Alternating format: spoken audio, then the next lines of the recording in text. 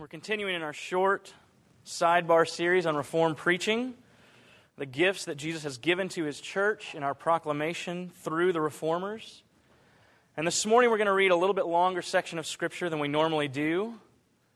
I hope that as we go through it, it starts to feel right. I hope that it's not wearying, but as we hear what Jesus has to say to us in this passage, you'll agree that reading this passage in its entirety isn't just appropriate, it's necessary. Little Christians, here's my question for you this morning. When are you supposed to put your Bibles down? Let me say it a little differently. When are you supposed to understand enough that you're finished reading God's Word and you can put it away? Some of this is a little surprising, and some of it, much of it, will sound very familiar to us, but all of this is the good news of Jesus as He redeems His people in His mighty deeds. Deuteronomy chapter 10, verses 12 through 11:25. And now, Israel, what does the Lord your God require of you but to fear the Lord your God, to walk in all His ways, to love Him, to serve the Lord your God with all your heart and with all your soul, and to keep the commandments and statutes of the Lord, which I am commanding you today for your good?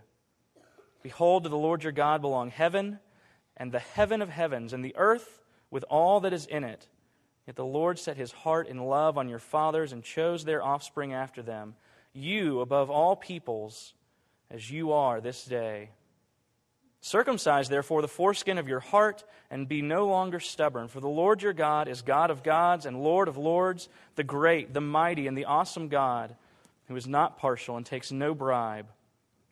He executes justice for the fatherless and the widow. He loves the sojourner, giving him food and clothing. Love the sojourner, therefore, for you were sojourners in the land of Egypt. You shall fear the Lord your God, you shall serve Him and hold fast to Him, and by His name you shall swear. He is your praise. He is your God, who has done for you these great and terrifying things that your eyes have seen. Your fathers went down to Egypt 70 persons, and now the Lord your God has made you as numerous as the stars of heaven. You shall therefore love the Lord your God and keep His charge, His statutes, His rules, and His commandments always. And consider today, since I am not speaking to your children who have not known or seen it, consider the discipline of the Lord your God, His greatness, His mighty hand, and His outstretched arm, His signs and His deeds that He did in Egypt to Pharaoh, the king of Egypt, and to all his land, and what He did to the army of Egypt, to their horses and to their chariots. How He made the water of the Red Sea flow over them as they pursued after you, and how the Lord has destroyed them to this day. And what He did to you in the wilderness until you came to this place. And what He did to Dathan and Abiram, the sons of Eliab, son of Reuben, how the earth opened its mouth and swallowed them up with their households, their tents, and every living thing that followed them in the midst of all Israel.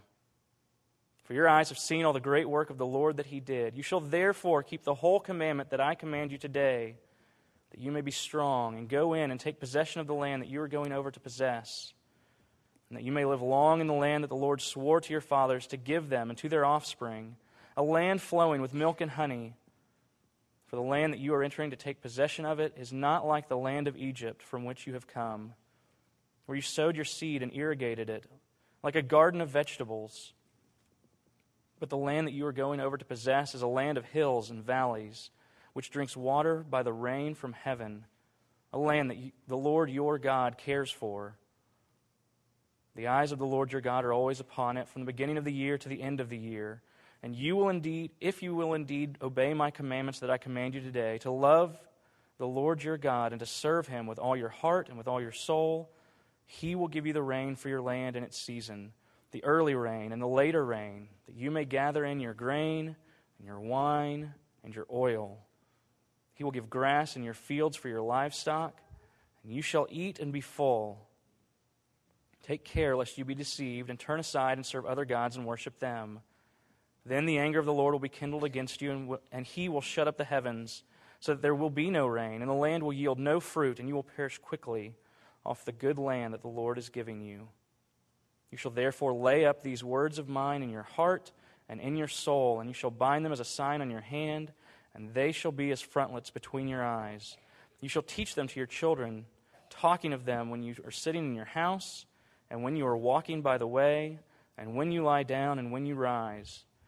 You shall write them on the doorposts of your house and on your gates, that your days and the days of your children may be multiplied in the land that the Lord swore to your fathers to give them, as long as the heavens are above the earth. For if you will be careful to do all this commandment that I command you to do, loving the Lord your God, walking in all his ways, and holding fast to him, then the Lord will drive out all these nations before you, and you will dispossess nations greater and mightier than yourselves. Every place on which the sole of your foot treads shall be yours. Your territory shall be from the wilderness to the Lebanon, and from the river Euphrates, to the western sea. No one shall be able to stand against you. The Lord your God will lay the fear of you and the dread of you on all the land that you shall tread, as he promised. Lord Jesus, give us understanding as we consider your word, and more important than our understanding these words, remake us with them. Reshape and retrain our hearts with all of the joy and the comfort and the hope that you have made for us to find in them. You have told us that these words testify of you.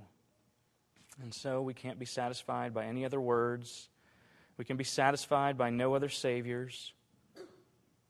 These words are your words of life, and they paint the picture for us of what it means to belong to you and to be redeemed by your grace. I ask that you would do these things for us, for our comfort and joy, and for your glory alone. Amen. Would you be seated?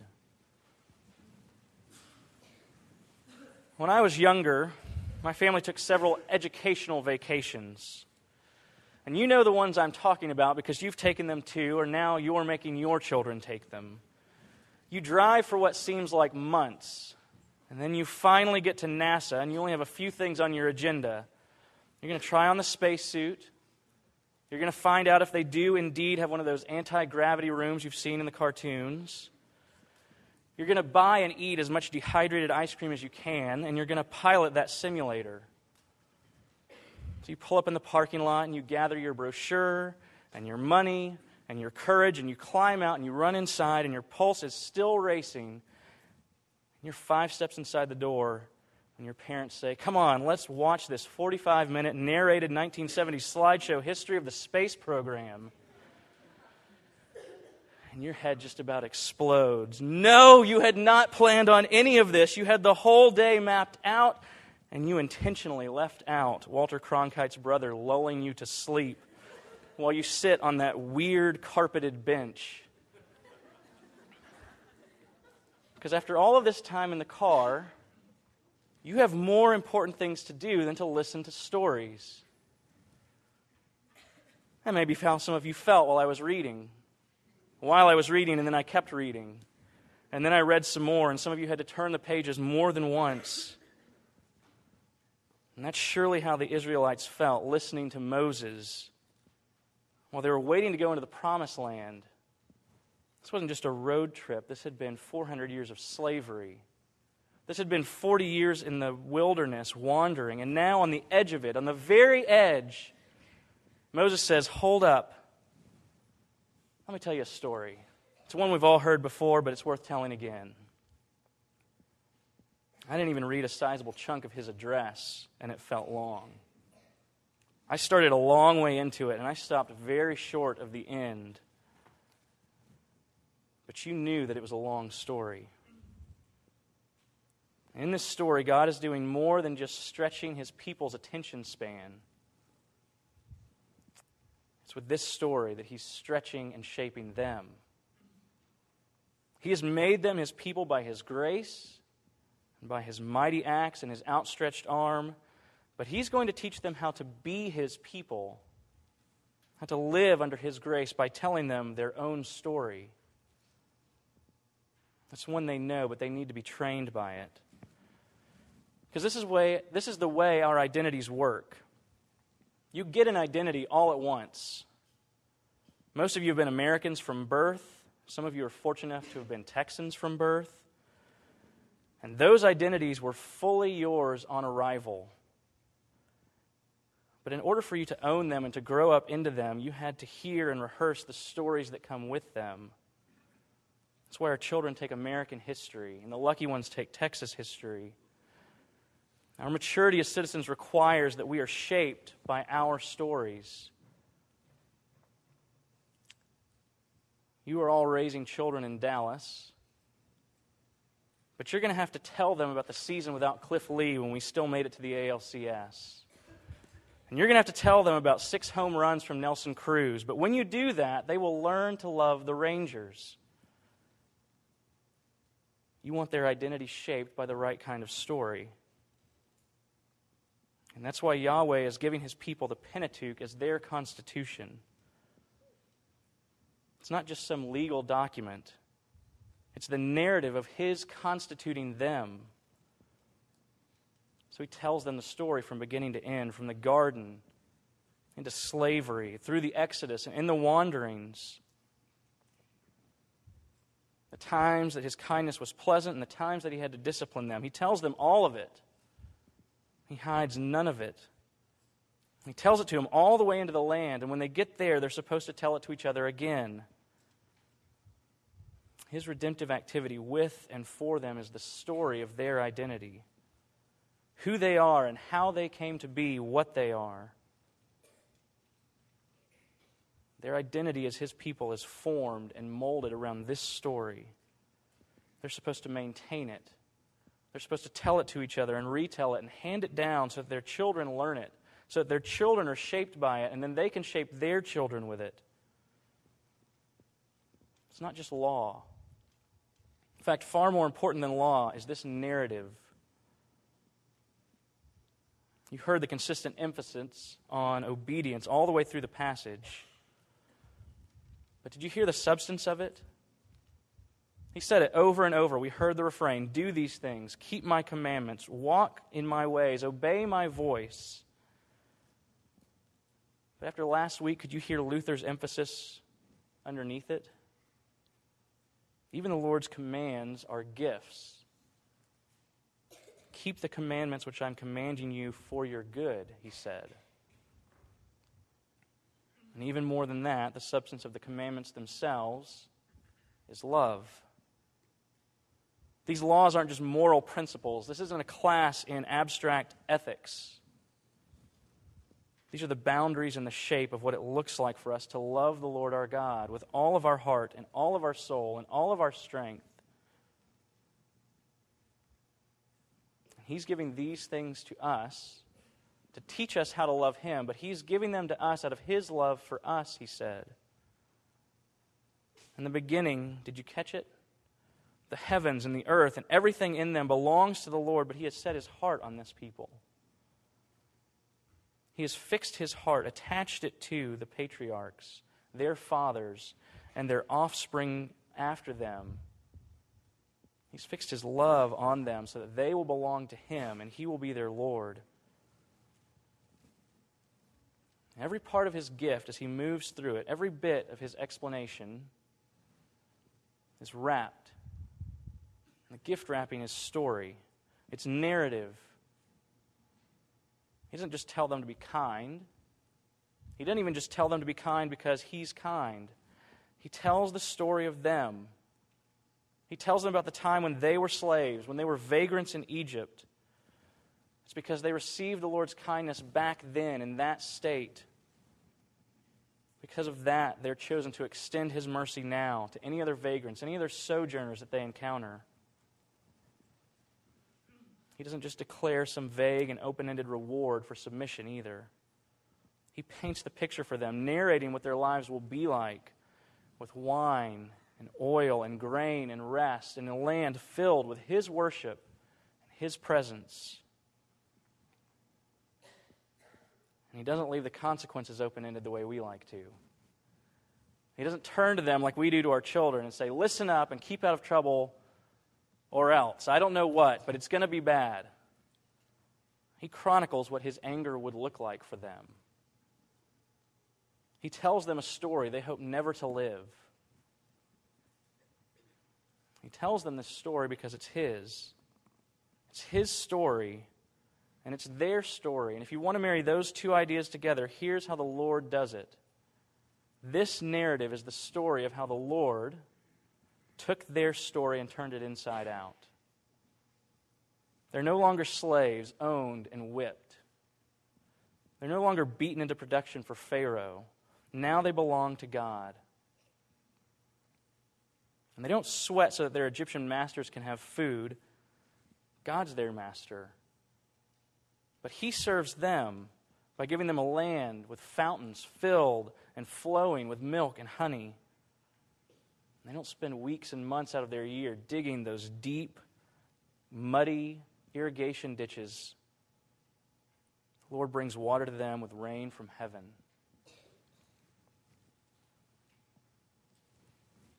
And it probably goes without saying for many of us, but I'm going to say it anyway.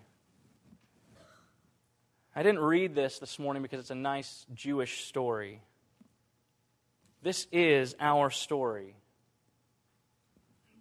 The Lord set His heart in love on the patriarchs, Abraham, Isaac, and Jacob.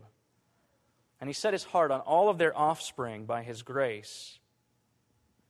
And Jesus was good to remind us multiple times throughout the Gospels, and maybe most clearly through Paul's letter to the Galatians, that the real descendants aren't those added by birth.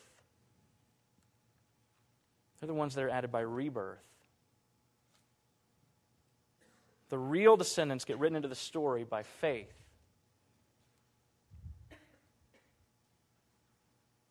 And so the odd tragedy of it is, this is our story, but we keep thinking we're going to graduate from it.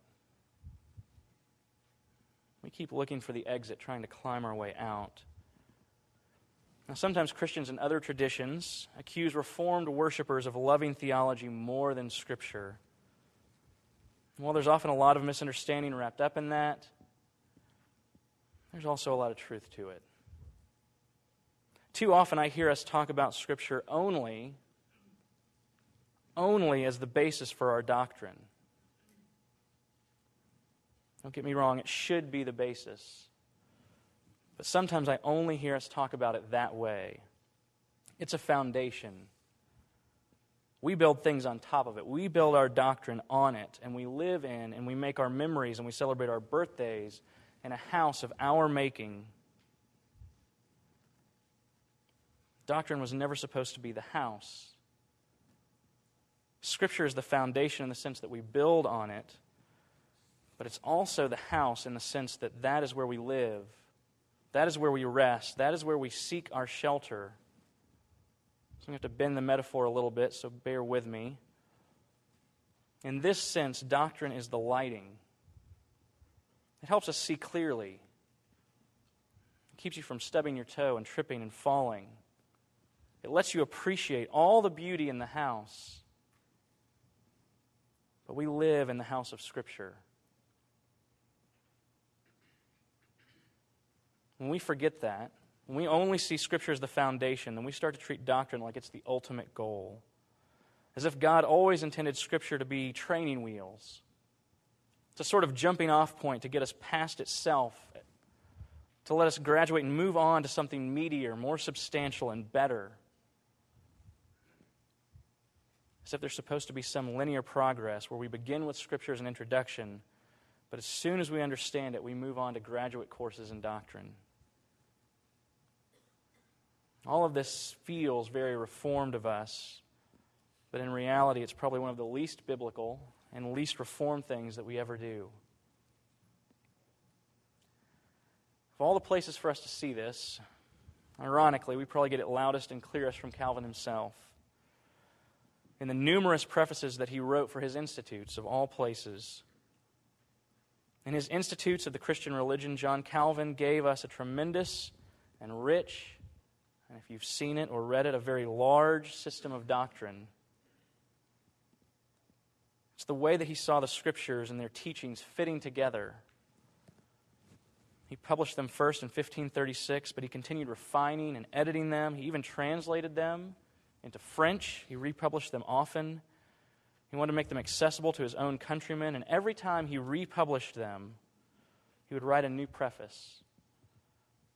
He would address a new letter to new readers, telling them why he had written them, how they ought to use them so they wouldn't get confused.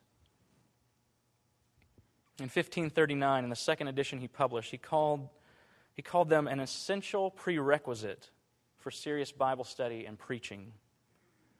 He said that his purpose in writing them was to prepare and train students of theology for the study of the sacred volume, so that they might have both an easy introduction to it and be able to proceed in it with an unfaltering step. Later in his 1545 French edition, he wrote that in the Scriptures, because the Lord has unfolded the infinite treasures of His wisdom, every person not intimately acquainted with them stands in need of some guidance. He may not wander up and down, but pursue a certain path, and in so doing attain the end to which the Holy Spirit has invited him. Calvin goes on to promise that his institutes will be a kind of key, opening up to all the children of God a right and ready access to understanding the sacred volume. And then he says this: I exhort all who reverence the word of the Lord to read Scripture and diligently imprint it on their memory, and treat this like a summary of Christian doctrine. His institutes aren't supposed to be the destination. They're a map so that you don't get lost. You're not supposed to fall in love with them. You're not supposed to find your comfort chiefly in them. You're not supposed to rest in them. You're not supposed to drip them over your ears. That's what Scripture is for. Calvin's not advocating that we read and memorize Scripture without a solid understanding of it, any more than I would recommend that you spend all day in your house with the lights off and the curtains drawn. But for Calvin and for us, doctrine isn't the end of Scripture. It's supposed to be a halfway point. Good doctrine knows its place and it serves Jesus. When you meet it, it turns around and it sends you right back to find more of Him in Scripture. And that's exactly what the Lord is doing for us in this passage. That's exactly what the Lord is telling His people in this passage before they cross over in the land. You're not supposed to hold on to these words just long enough to squeeze a little bit of meaning out of them. A few drops, and then you can put them down and move on. He says we're supposed to lay them up in our hearts. When he says that we lay them up in our hearts, it's not primarily about storage. You're not shelving them. You're not putting them in the back of the pantry. You don't clear out a corner and squeeze them behind some old pretzels. Biblically, this phrase, laying up, is what you do with your most prized possessions. Proverbs uses it when it says that the wise lay up knowledge. Jesus tells us not to lay up our treasures in earth, but lay up treasures in heaven. The Lord gives us these words and these stories to treasure because they train our hearts. And our hearts are His. Our hearts need training. Just saying that God saves doesn't train your heart. It's good news, but it doesn't reshape you. It doesn't remold you as His worshiper. It doesn't scrape your affections off of your idol and then reattach them to Him where they belong. Our hearts need. We need more than just a statement, more than a sentence that says God saves. We need the story of our salvation where He crushes enemies like flies and where He makes broken people unbelievably whole again, and we can see it and feel it and we can hear it and imagine it. The Lord isn't networking with you and handing you a business card that if you flip it over it says, Yahweh, creator of the cosmos, licensed and bonded for salvation. He reminds us in vivid detail that all He did with His mighty arm, His mighty hand and His outstretched arm against Pharaoh and his army and his chariots and his horses, swallowing them up in the once held back flood of the Red Sea. We need that vivid story. We need that triumph, that defeat of enemies, that deliverance of people. We need to rehearse that Jesus drowned our sin in the red flood that flowed from His own veins with His outstretched arms on the cross.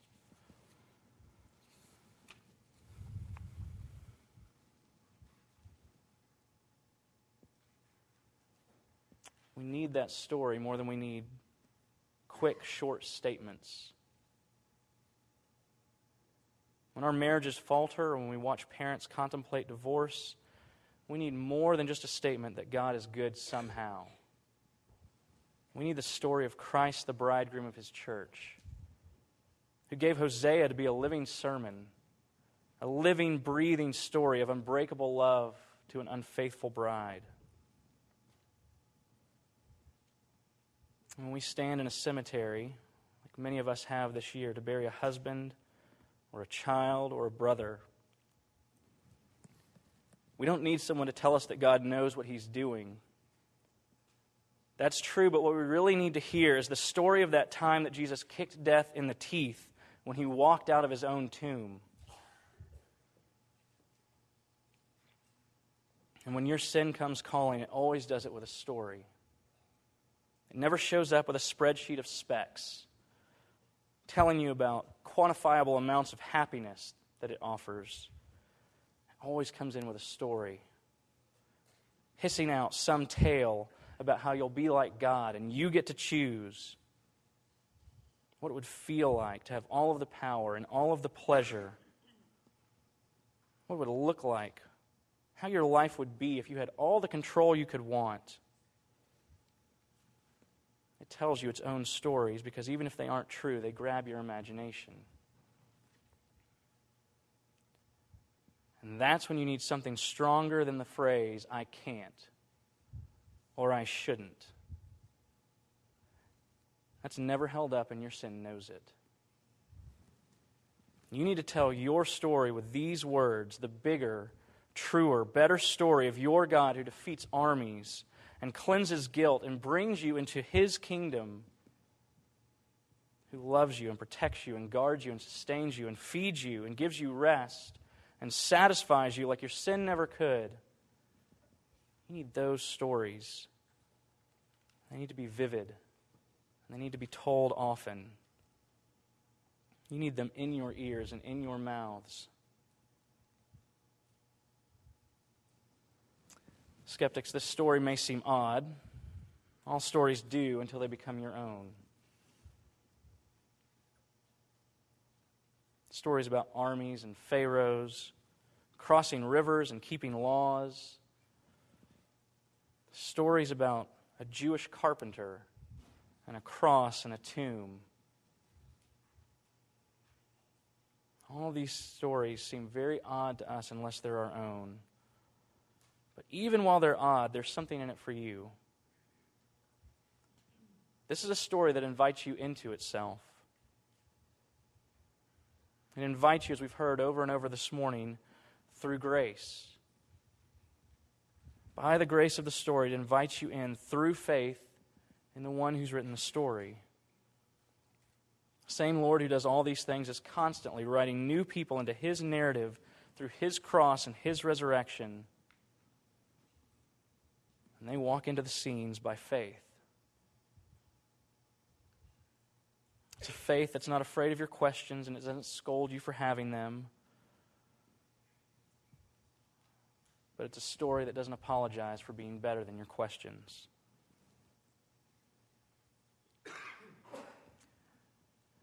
Back in the late 1930s, there were two men in New York, and they were convinced that art had started to progress faster than society could keep up. Society at large, they said, couldn't access it quick enough. They couldn't gain exposure, and they couldn't process it, digest it, think about it, come to appreciate it and love it the way they should. Europe was producing new schools and new artists and new forms, new philosophies and new ways of thinking about aesthetics. And Americans didn't even seem aware of it. They could scarcely get a peek at it. So they committed to bring art to American culture. This meant acquiring important pieces and holding exhibitions, and that takes money, and that takes clout, and it requires time.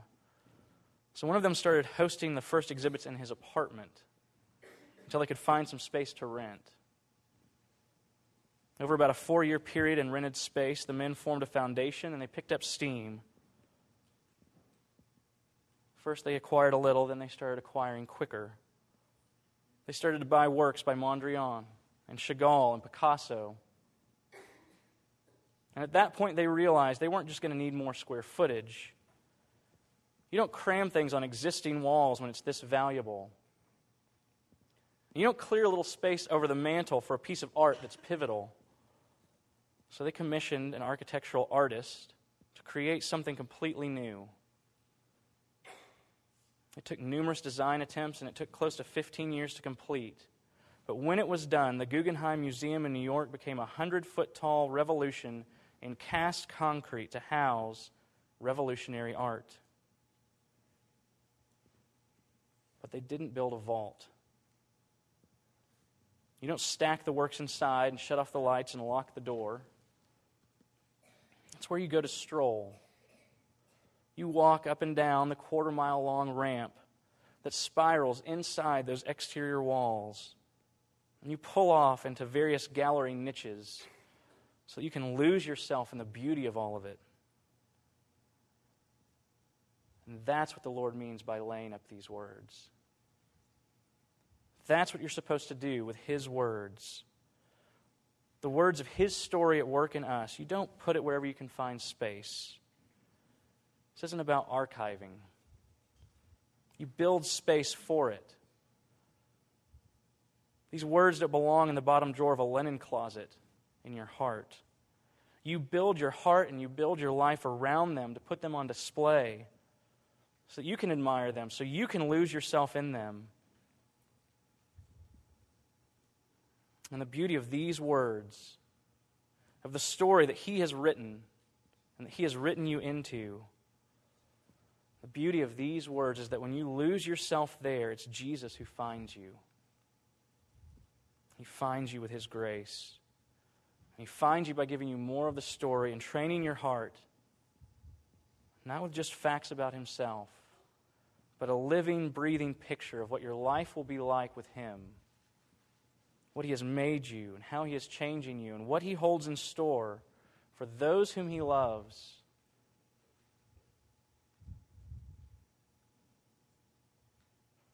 The beauty of these words is that when you lose yourself in them, it's Jesus and His grace that finds you. Amen. Oh Lord Jesus, You have done more than just tell us stories. You've done more than give us a list of facts about Yourself. You cannot be reduced to a note card, a quick biographical snippet.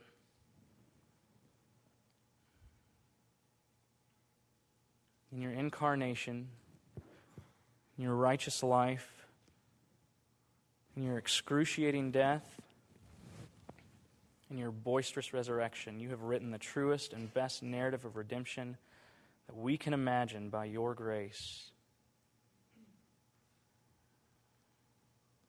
It's by Your grace that You've written us into it. By Your grace that You have called us to belong.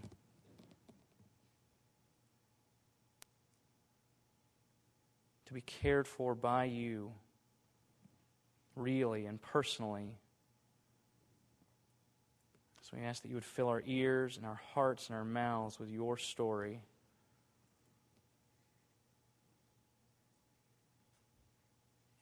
Not just something to be imagined, but something to live.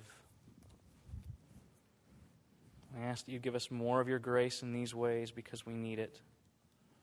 We ask that You would train our hearts to love and trust You and to find our comfort and our rest in the words that You have given us. I ask that You be kind to us in this table. Feed us again. Remind us of Your goodness. You've prepared a kingdom for us with a banquet where You serve us bread and wine. Now we have a glimpse of it. In that glimpse we proclaim Your death until You come back to claim us for Yourself and to take us with You.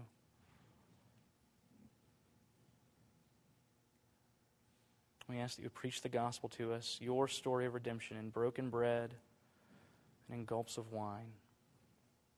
We ask all of these things in the name of the Father, of the Son, of the Holy Spirit. Amen.